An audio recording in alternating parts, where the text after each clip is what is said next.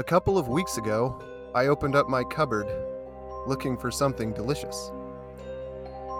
What I was looking for wasn't delicious by itself, but when mixed with the rest of the ingredients I had on my mental ingredient list, this specific item would cause multitudes of people to literally salivate. The cabinet was dark and deep, so I had to reach all the way to the back of the unit. But eventually, I found what I was looking for. The can was bigger than average, and when I pulled it out, I knew I'd struck gold. White gold. White, creamy, thick gold. The kind of gold that goes perfectly with your favorite batch of Thai curry. Whether you like the traditional flavors, red, green, or yellow, or the more exotic blends, like Penang, duck, or massaman, this pure white, pureed picture of perfection is exactly what you need to make that curry just right. I poured the creamy goodness into my pressure cooker and added everything I needed, and then enjoyed one of the most amazing meals I'd had that month. The smell was divine. The flavor sent my taste buds into a tailspin. I ate way more than I should have, but the best part of it all was that I didn't care. I was in heaven. Unfortunately, there's a dark secret behind my heavenly meal. It's something disturbing, and it all goes back to that coconut cream I'd been keeping in my cupboard. It turns out, if you have something made from coconut, and that coconut comes from Thailand, you're unwittingly participating in enabling something you might find unsettling. Something so unsettling, you may never eat coconut again. Welcome to Reason to Panic, the only podcast out there for the worried mind. We give you a new reason to panic each week, so you never have to worry about running out of reasons to panic.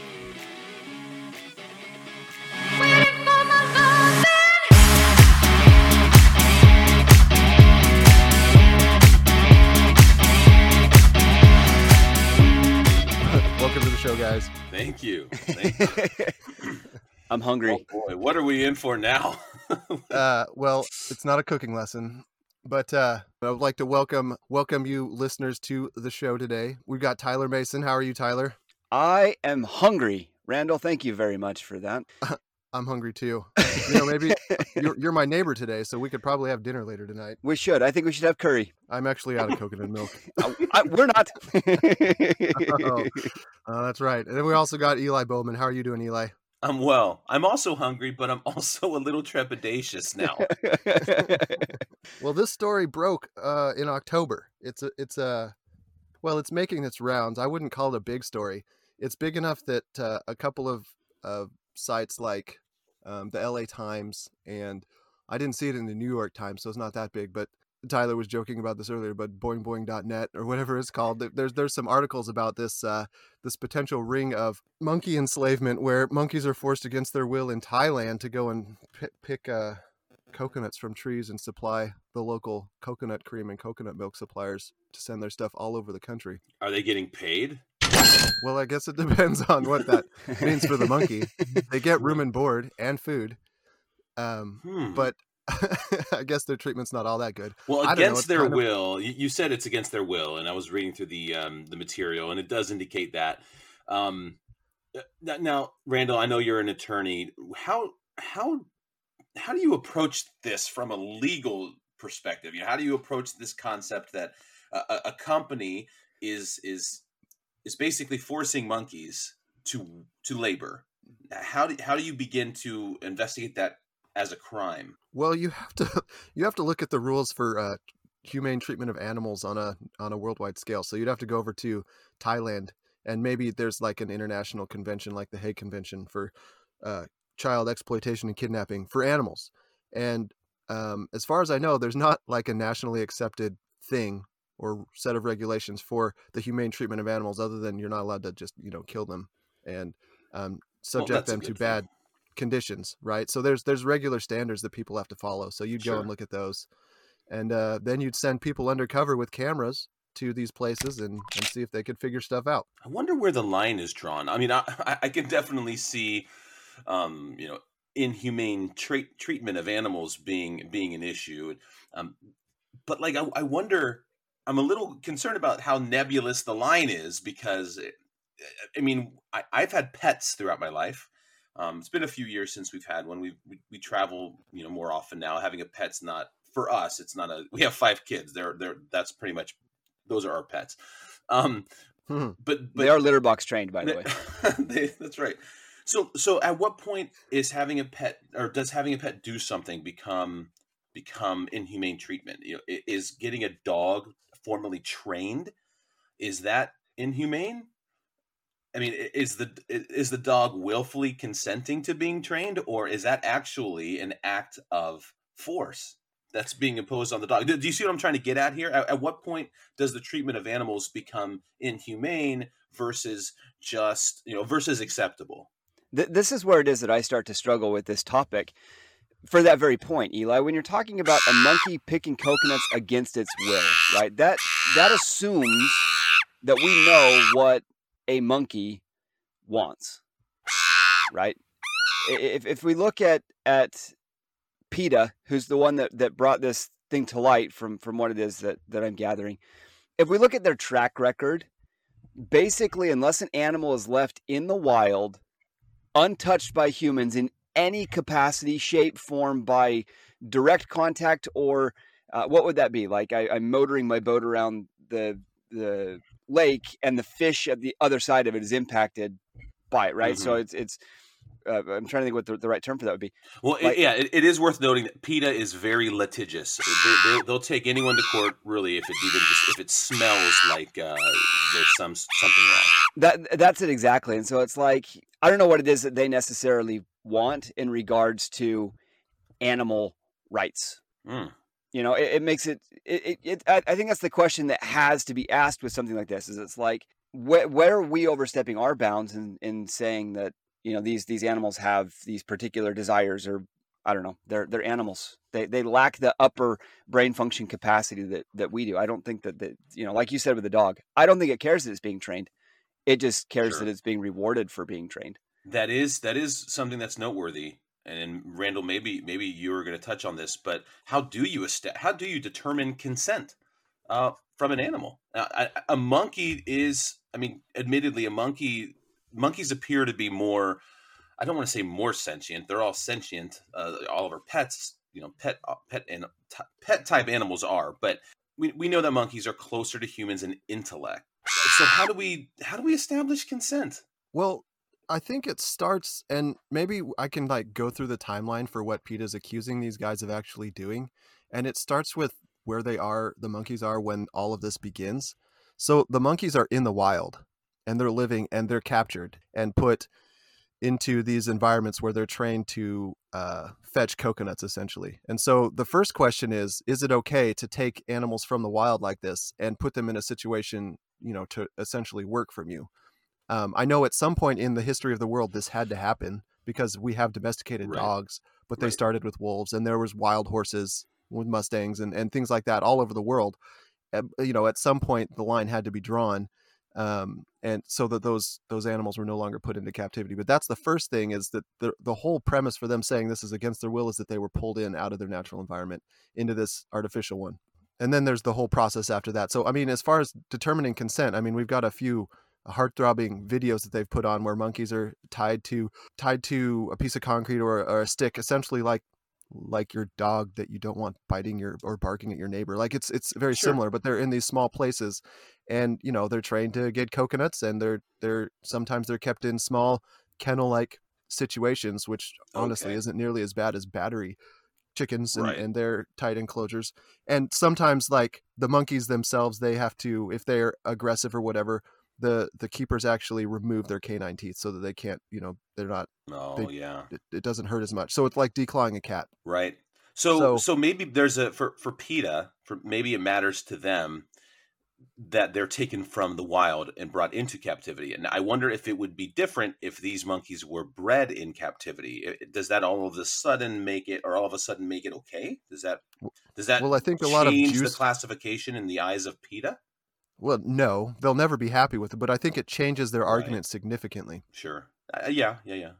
Because if we look, right, you've got PETA that's frustrated for testing on animals for shampoos and different things like that, right? They'd use rabbits and mice, and those were bred in captivity for the sole purpose of testing. Now, I'm not advocating animal testing, but they were bred for a specific purpose, and PETA took issue with that. So like Randall said, I don't think that there's really any way that PETA would be satisfied with this. But I was in my research, so the particular company we're talking about is, I should have practiced this before. It's Chowco. No, there's owned by that Chowco, family. but it's right. It's the Padang Porn Coconut Co. And I just said that Good awful. job, Tyler. But so one of their spokespeople or spokespersons, one of their spokespersons put out that a lot of the images and the videos that you're seeing are actually old, and they're just now circulating or recirculating, and that their monkeys are no longer treated in that fashion. Now, whether they are or they aren't, I'm not sure. And that goes back to what Randall said, where you need to send somebody in to do some investigative journalism, to see for themselves. But again, we're going to go with Chowco because that's just easier to say. They brought in a third party to go and randomly select, of their 817 farms, they randomly selected 64, and the findings from this third party organization that came in found no evidence of monkey labor at all on the plantations. So I don't know. To me, it's all just speculative as to what's actually going on, which sounds fitting for 2020. 2020 is going to 2020. That we know. Well, and PETA lists a bunch of what they call humane alternatives. Like, what did they say? They say in Brazil, Colombia, and Hawaii, they harvest coconuts using methods such as tractor-mounted hydraulic elevators, human tree climbers, roper platform systems, or ladders, or they plant dwarf coconut trees. So, I mean, it's all a little hypocritical, because I know that those tractor-mounted hydraulic elevators are killing tons of rodents while they're out there moving. Human tree climbers are facing more abuse than the monkeys themselves when they're up there getting those things. It's also a super deadly vocation. I was going to say, OSHA would take issue with that. Yeah. Let's put willing tree climbers up there, but save the monkeys. Like, it doesn't make a ton of sense to me. Or they say you can have a system, a rope system, which is great. Have you seen those? They call them, this is awful, they call them monkey bridges, but it's the rope system that goes across the bridge. It's got 3 ropes, the 2 above and the 1 below, and they're kind of, you have to slowly walk across. Like, that's a rope system. How is that? I don't know. It just seems kind of hypocritical. Or they plant dwarf coconut trees, which is essentially taking a foreign plant that could be an invasive species and planting it in a new place just because it's short, and you could end up destroying the ecosystem in that area with these new trees. Like, there's all kinds of things that they're not even considering when they're going into this. Yeah, and that's only where I start getting upset at all this. Sorry, go ahead, Eli. No, you're right.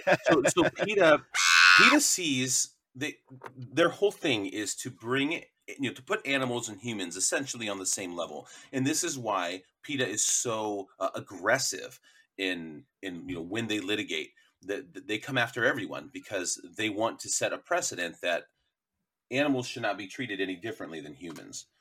And so, knowing that, taking that into consideration, it's hard to explain. Like in that vein, it's a little bit of a slippery slope. Well, and honestly, when PETA gets going, like, they really get going. So they stood in front. Well, first off, their goal is to get all Thai coconut brands out of all American stores and stores all over the world. And they've done a good job. Like, they just convinced Costco, which bulk sells this stuff from Chowco, to actually stop stocking it. So this business is essentially losing a huge share of their market and their income just because some bleeding hearts in PETA have some really old footage of poorly treated monkeys.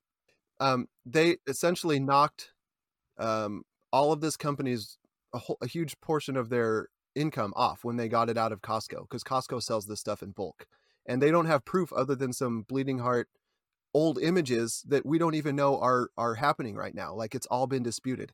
And to top it off, they're dropping coconuts in front of places like Kroger and dressing up in monkey costumes, which is inappropriate Oh wow. appropriation of the monkeys themselves anyways. Like, they're taking cultural appropriation of Mm, these poor monkeys, and they're using that to try and get people to stop doing stuff that they can't even confirm it's bad or that it's actually happening. It's just annoying, and it just frustrates me.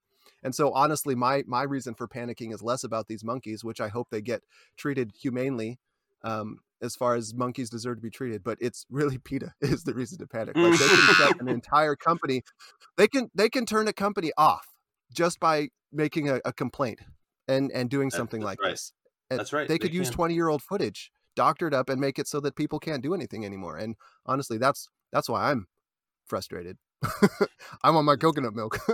This is common for them. They've often have gone to red carpet events, and they've worn faux fur, so it's not real fur. But then they put blood on their faux fur, and then they all go and protest like the Oscars or the Grammys, because a lot of the ladies wear furs on the red carpet, um, and that always gets headlines. But you're absolutely right, Randall. I think that any extreme sort of zealous organization that stands for anything, if they have enough people, they can make anyone's life, a living hell, just by, if they really want to mobilize the forces and circle the wagons. They can put anyone out of business if they really want to, and that is a little bit scary, and it's not always based in truth. No, it's not. This is what always drives me nuts, though, with PETA and not just them, but organizations like them, where it's let's take one particular thing, blow it way out of proportion, way out of context. We're going to incite a mob, and then we're just going to ruin things. We're going to ruin people's lives. We're going to ruin businesses. We're going to ruin industries. And nobody ever really seems to know exactly why, other than there's just a lot of excitement, and they just want to be a part of a lot of excitement. And I'm with you, Randall. It's frustrating just to see what it is that can happen when you just get a bunch of people together that they just want to be angry about something.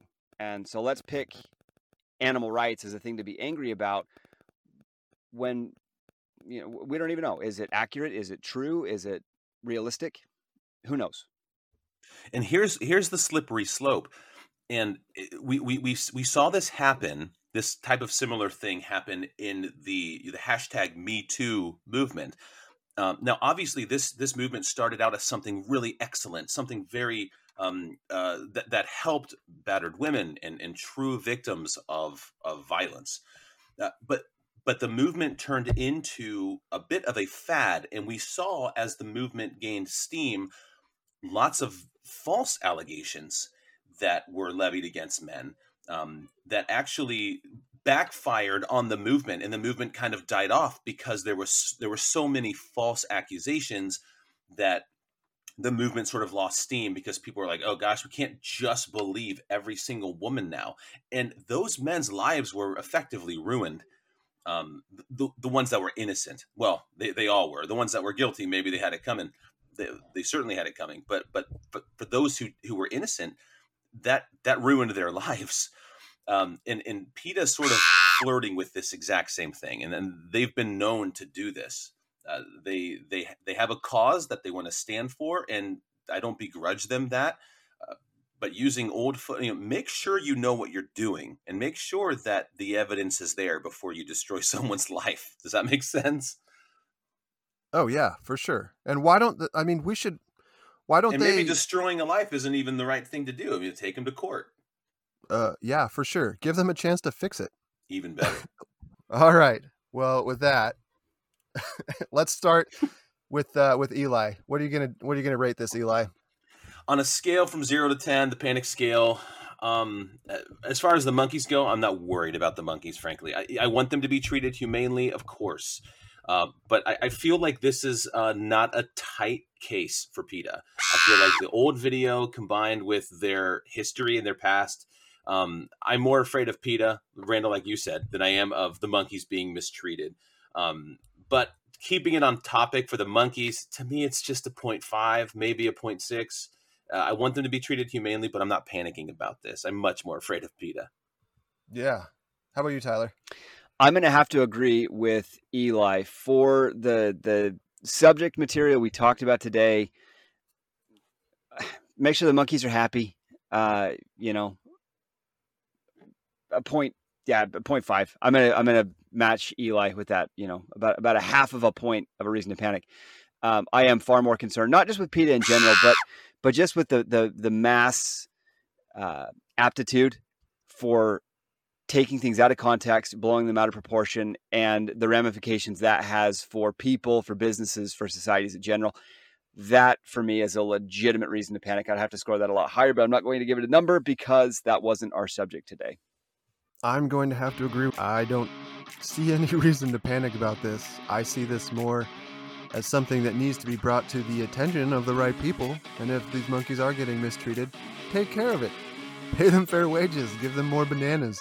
Make their leashes longer, whatever you need to do. But as far as what the most recent evidence shows, this has been addressed, and it's not something where we need to cripple a little tiny company, well, they're a big company, a coconut company that's just, you know, trying to do what everybody else does that runs a small business.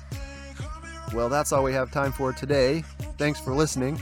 We hope you enjoyed this installment. Be sure, if you like the episode, to leave us a comment on iTunes or Spotify or wherever you choose to listen to these podcasts. And we will see you next week with another reason to panic.